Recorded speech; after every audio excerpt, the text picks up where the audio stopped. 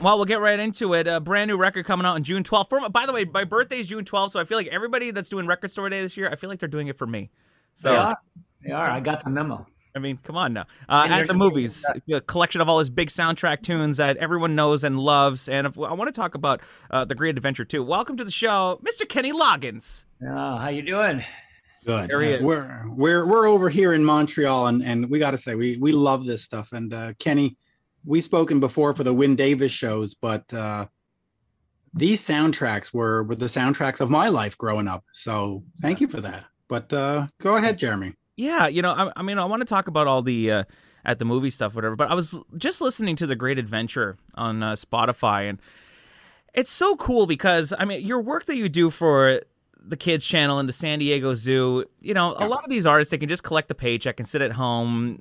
They're like, we'll go out and play the hits. But you keep making great new tunes. And not only that, you're doing it for a cause and you're giving back. And it's just so nice to see from a legend, Oh, thanks. Talk about that song a little bit, because The Great Adventure, it sounds fresh. It sounds like, hot AC radio, but it's still Kenny Loggins to me. It sounds really good. That's not even possible what you're saying. It is. I appreciate that. I think that part of the reason why I evolved through the years is because I collaborate with great writers. And in the case of Great Adventure, I'm collaborating with a couple of really great songwriters, Lisa Harriton and Josh. My memory. Oh, help me! Somebody buy me a new memory. It doesn't matter. They're the co-writers. You're Kenny Loggins. They wrote an Academy Award-winning song, the song from the first Lego movie. Yeah. Everything is awesome, like that one. Right, yeah. And when I heard them perform it live, I said, "These guys are really good. I mean, they're really great writers." So we were at a writer symposium in Hawaii, and I decided to try and hook something up and write for something. And then when the San Diego Zoo project came along, I thought, well, this is the perfect thing to write, because we're writing for children who are stuck in a hospital bed. They get up every morning and it's the same day as yesterday, and I wanted to give them something that would start the day, on a positive, upbeat level. And when we kicked it around, the zoo people, good name for a band, yes, asked that I write something that felt like American Authors. This is going to be the best day of my life. Yes, totally. So that's where we came up with, Welcome to the Great Adventure. Yeah. And, when I got there, Josh already had a groove going and a bass line, and we just started singing at it, and that's what came forward. Yeah, it's a great song because as I'm picturing it, first of all, it sounds really commercial, so you could use that in anything where it's like, visit the San Diego Zoo this weekend, get 2 for 1 off family passes. Like, it's very, it's got that kind of vibe, but you could also hear it like at a theme park, like going through like one of those like water rides or something. It's good. You have a vivid imagination. He really does. But you know what? That's the thing. When I was listening to it, I was picturing all these things. I'm like, oh, I could be on on one of those float rides at an amusement park, or watching a commercial. Visit New Jersey. I did. I felt really good about it. It was great to get back in the game. I'd been away from it for a while. Yeah. Just real quick, because the last time we spoke, you also do you're bringing music to kids. Just talk to me about the charity work and the importance of giving back to the community, because you very are involved in that. That is something that seems to be very important to what you do. Well, it is, and it has a lot to do with creating inspiration inside myself. I mean, it's hard to just try to write a hit record now today. I mean, what the hell is that, and how do you do it? But I've become more and more aware, probably because of the quarantine time, that I need to try and stay creative. But what am I going to use to get that creativity going, to really kick it in? And I found that when I have a cause like the kids in the children's hospitals and stuff like that, that gets a part of me going creatively that otherwise would just sort of hang around and eat ice cream. Right. So it's also self-serving in that I want to have things that inspire me to be creative. Self-serving, soft-serving, it all comes back to ice cream, Kenny. Ice cream.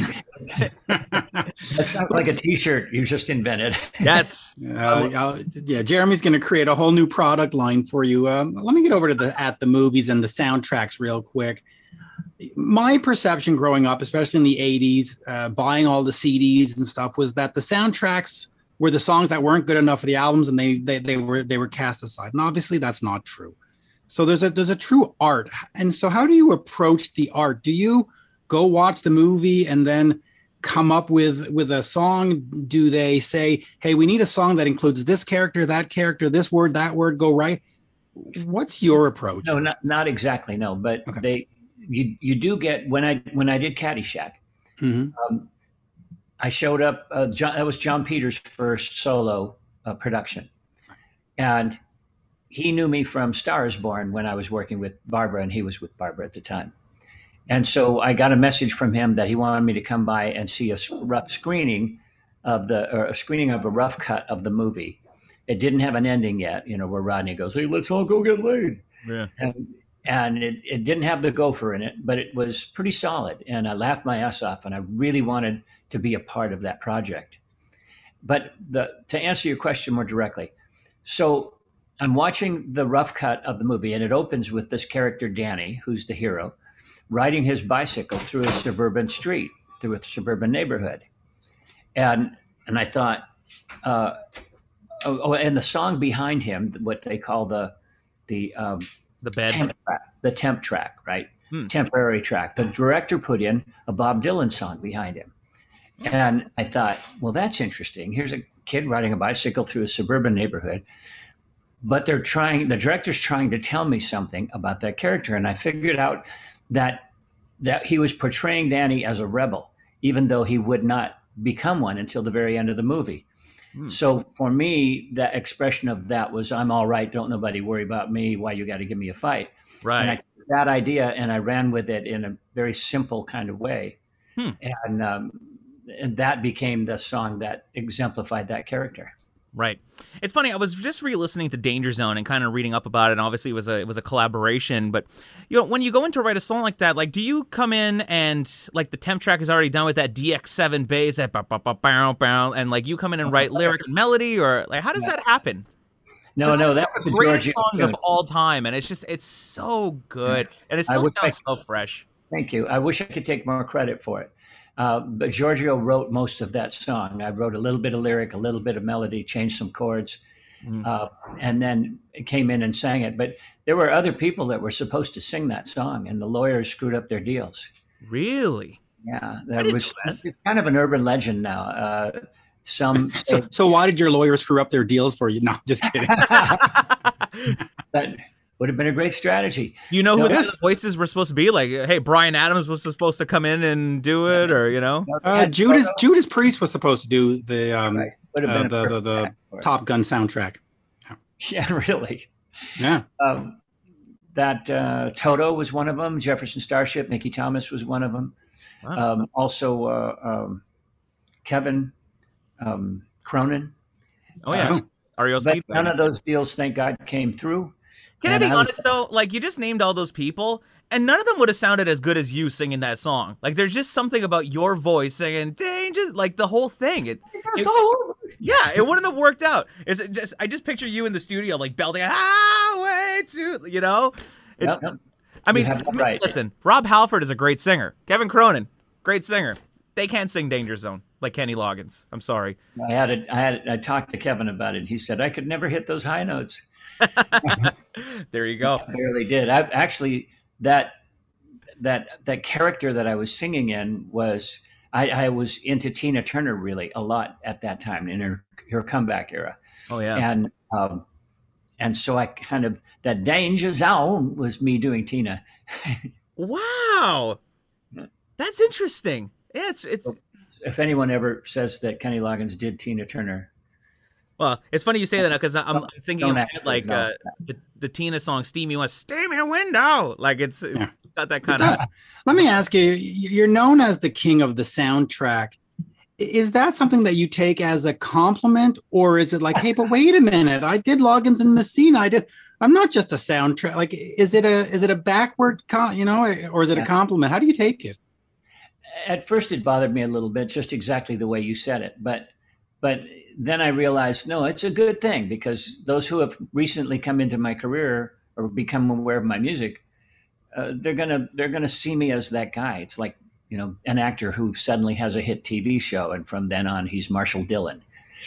Can't get any other work. There's something to be said about having that moniker. Although I could say and have thought that there were others who actually had more movie hits than me. What's your name? Trying to think. More hits than Kenny Loggins on soundtracks? I think the difference is I wrote them.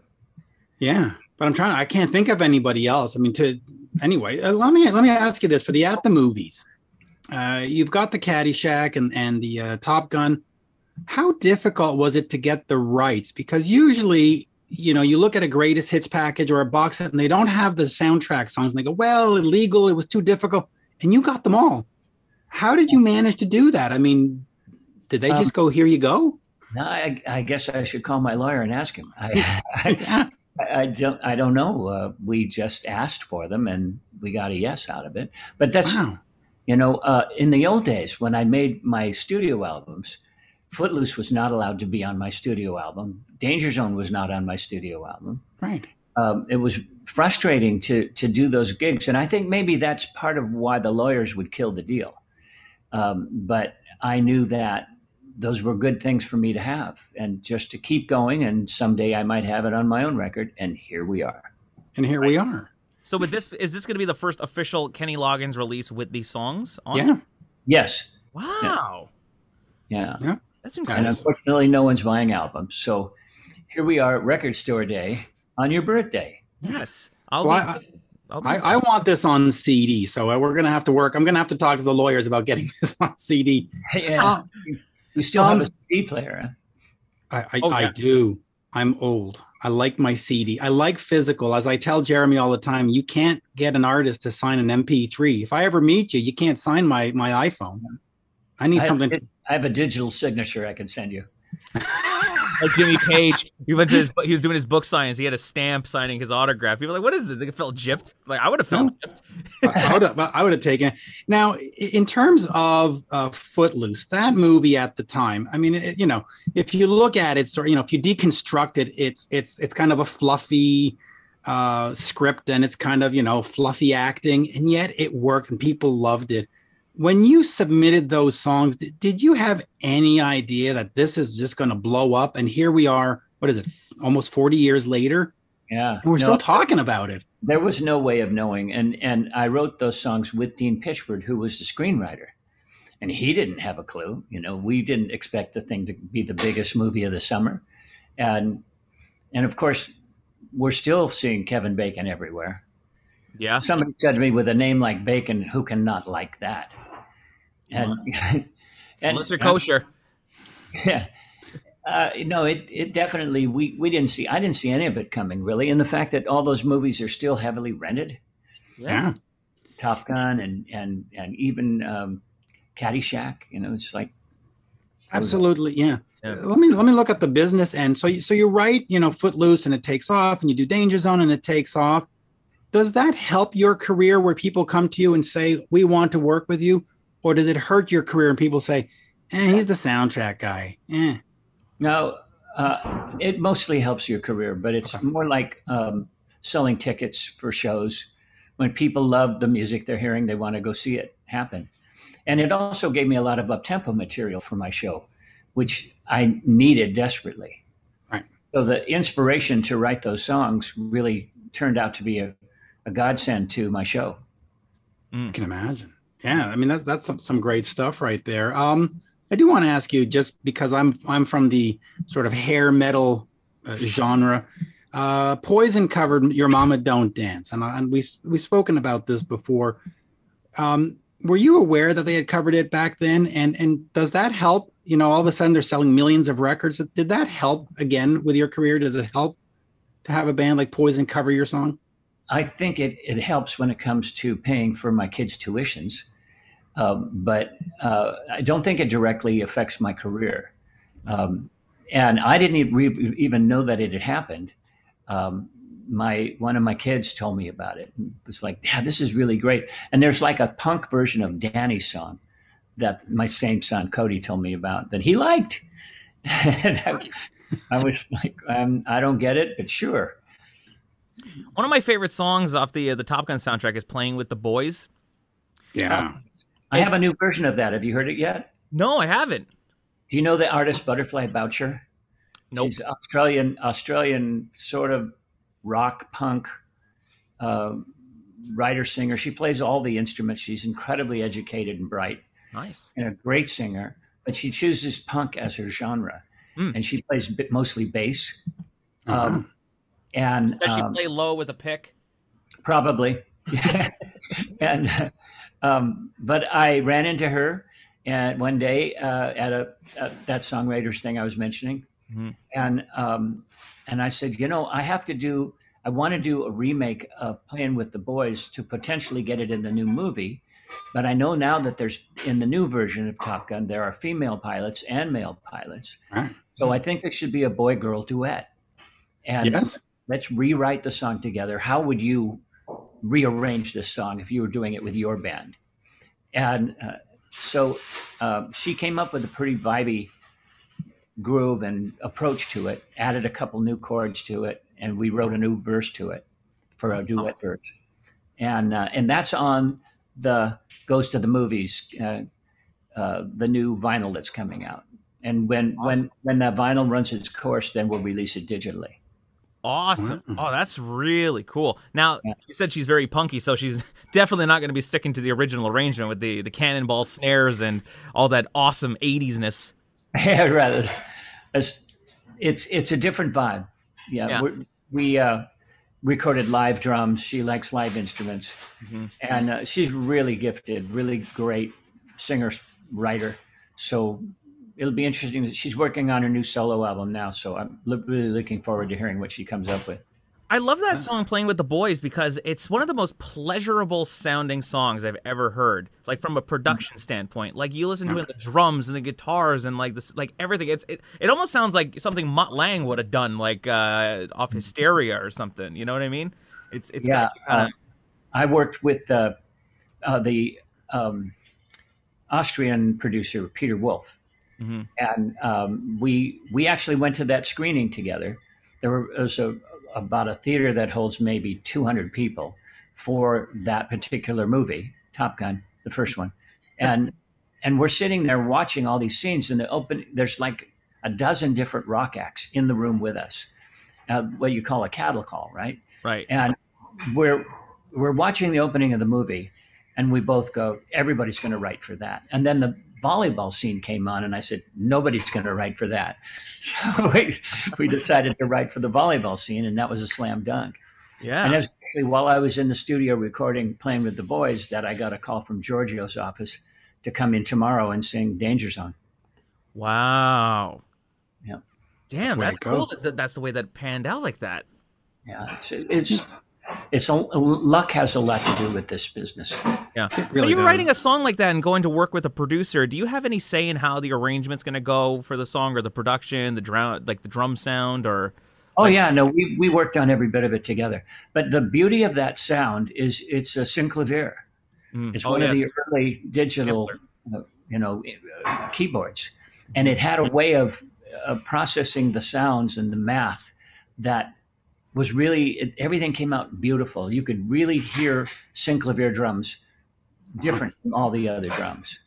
And and he's a brilliant arranger, so we had a ball putting that together.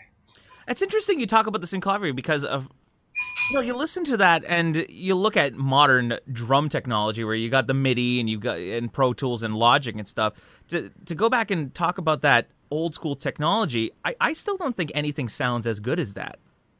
It's a sound for the era, though. It really defines the 80s. And those sounds are not necessarily always cool. Well, you say that, but you listen to pop radio today and The Weeknd and Dua Lipa, like everybody's using those 80s drums again. 80s are back. Right, but they haven't made it back to synclavier as far as I know. And there's a beauty to that it's maybe too polished for this era. It's too perfect. I know, like when I was working with Butterfly, she likes stuff stripped way down. And I can tell you're a musician. And guitar players love to play in fifths. We don't want to play any thirds. So I don't want to get too technical for you, Mitch. Yeah, Mitch is sitting there. He's like, I'm going, what? You get as technical as you want, Kenny. I'm just listening to the. So in our hair band days, I'm just having a Danger Zone play in my head while you talk. It's fine. Yeah, just as long as it's only for this interview. Yeah. And so, but anyway, might last the night. Metal guitar, rock guitar is traditionally ones and fives. When I worked with Butterfly, she only wanted the roots, only wanted one note at a time. And it makes a huge difference. It creates so much more air in the track and so space and it's just about the groove then. It's not about the production. But Kenny, you did just say she's a punk rocker. They all only know 3 chords. Not her. Let me just quickly ask you here, because we're talking about these songs that you've done for the movies. And, Caddyshack was definitely teen audience and above. Footloose was, the romantic 20s. It was for an older audience. You've recorded a lot of children's music since then.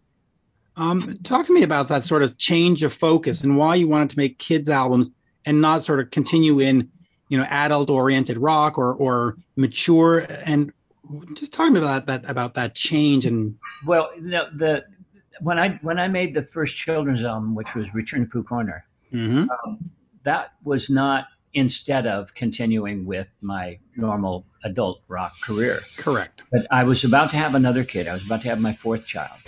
And I knew that I was going to be subject to Barney for 3 or 4 more years. And I thought, why doesn't somebody make a children's record that the parents can love as much as the children?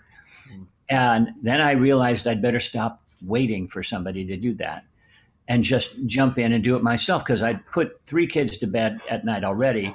I had a repertoire of bedtime songs. And one of them, for example, and not traditional bedtime songs, one of them was Love by John Lennon. Love is real, real is love. And I would sing that every night to my daughter. And I thought, these are great songs written by artists either for their children or just coincidentally, like the John Lennon song, that are worth recording. And when you put them all together, it's really a parent's record that the kids can dig too. And a lot of the music, like Beauty and the Beast, those are great songs that, can be treated with production values that are appropriate for that genre. And so that one hit. That sucker did over 1 million. But they're fun. They're just fun albums. Yeah. Yeah, it's fun to do. I did an up-tempo one for Disney because the president of the company said, I raised my daughter to your Lullaby record. Now I'd love for you to do an up-tempo one. So I had all that cachet of music to pick from. That's cool. And I picked songs that I thought would play for children. Like I just showed my girlfriend All Join In, which is an old Traffic song. Oh. Here's a little song you can all join in with. It's a Dave Mason song. And I found a ton of really cool songs that were up-tempo songs. And then I just rearranged them in whatever way I wanted to. And that record didn't come out for Disney because he got fired and everyone on that floor got fired. Oh. And the new people brought in their projects. And so this sucker was orphaned for about 6 years in the vault until the new president of the company came in. And I guess he was a fan or something because he gave me the record back. Wow, that's cool. Yeah, so I'll be coming with that record probably on my own label. Oh, wow. So it's still not released. Okay. Still not released. And it's been 6 years, you said. So how frustrating is that to make music and spend all that time in the studio and then somebody just goes, on the shelf? It's happened to me before. Oh. My follow-up to Return to Pooh Corner, which I called More Songs from Pooh Corner, right, got shelved when Nickelodeon bought Sony Wonder. I had just turned my record in. It was maybe a month into having the record, and I found out nothing's being done because we now have a whole new 5th floor. Oh, man. All the previous people who were running Sony Wonder. Years later, I talked to Becky Mancuso, who was the president of the company when I turned the record in, and I said, why didn't you tell me that you were about to be fired? And I couldn't tell you. I was not allowed to tell you. Wow. Well, if Jeremy and I were in charge, these records would come out priority. They would. Yeah. But I know the world would be a different place. By the way, Kenny, you were talking about songs that you would sing to your kids as they were going to bed. Would you ever change it to like "Highway to the Sleepy Zone" or something like? We did a Christmas version called "The Manger Zone." Oh, really? Which I thought was fun. It's probably still on YouTube. I'm gonna have to go check that out. That is amazing. Wow. Well, at the movies, Kenny Loggins available for Record Store Day 2021. It's available on June 12th exclusively at your local record shop. You're not going to be able to purchase digitally or anywhere. You have to go stand in line. Okay, you're gonna have to get there early. Buy it on vinyl. Yep, old school way, you know. And don't expect the line to be all that long. You know what? There's a lot of great stuff coming out this year, and that's the thing. It's for vinyl collectors like me. I love vinyl. I go every year and I get as what I can, but a lot of the times your record shop may not have the stock. You might have the one on the other side of town might have it. By the time you get there, it's already sold out. So I'm telling you, I'm a CD guy and I'm jealous because I want this on CD. I actually tried to buy it through Amazon and it's not there. So I'll have to wait, but hopefully. It's an exclusive. Yes, I know. For the vinyl community. Okay, we've been neglected for how many years, Mitch? It's time. Well, now the CD community is being neglected. No, but it's a great package, and I'm glad it's coming out because these songs, to have them all in one place, and yeah. So what's next for you, Kenny? I mean, you've got this in the at the movies coming out. You have this record on the shelf for the last 6 years. You said that might be the next thing. But what's the next thing for Kenny Loggins? What are you working on now? Right now, I'm spending a couple hours a day working on the memoirs. And that'll cover, the whole thing actually, from my mom and dad on up. And that's really been fun to do. It's been fun to try and recall especially the funny stories from the old days. And as I write them down, I realize a lot of crazy shit has happened to me over these years. And it's kind of fun to look back on it and enjoy the absurdity of it all. Yeah. This is going to be the tell-all. And we're going to make a documentary. I met a producer who wants to put that together. Wow. And so there's those things. And then on the pure creative level, there's the potential for a TV show, a cartoon show, that I want to extend the idea of Great Adventure and write with Josh and Lisa again. Oh, wow. Maybe a dozen more songs to be a different song each show. Oh, cool. Oh, nice. And you mentioned Top Gun too, so you're writing for that soundtrack as well. I gave it a try. I don't think Playing with the Boys, to my knowledge, I don't think Playing with the Boys is in. I'm not even sure Danger Zone is in. I haven't got a straight ahead green light. I think there's a lot of chefs in that kitchen. Right. Yeah, well, it's a new world, right? I mean, even a song now has 10 songwriters, so there's a lot of people in different kitchens these days. Yeah, they have to keep second guessing each other. Mm-hmm. Yeah, well, again, if Jeremy and I were in charge, you'd have the entire soundtrack to yourself. But hey, I'm going to work on that. Yeah. Well, see if I can help you guys out. Yes, absolutely. We'll write a song together. It'll be a massive hit. And then Mitch will just sit there and be like, yeah, you know what? I'm just going to listen. I don't like writing. I'm a listener. I'm a devoted listener, and I will end on this. I just wanted to say thank you because I grew up in the 80s. And so Footloose and I mean, that along with the Rocky movies and the Schwarzenegger, I mean, that was the culture. That was the it thing. And you were a great part of that. So thank you. Thank you. You're welcome. All right. Well, at the movies, Kenny Loggins available June 12th, the Record Store Day. Make sure you go out and get it. This was an absolute pleasure, Kenny. It was so great to meet you. You're an absolute legend. And this was awesome. So thank you. Thank you. All right. Appreciate your help.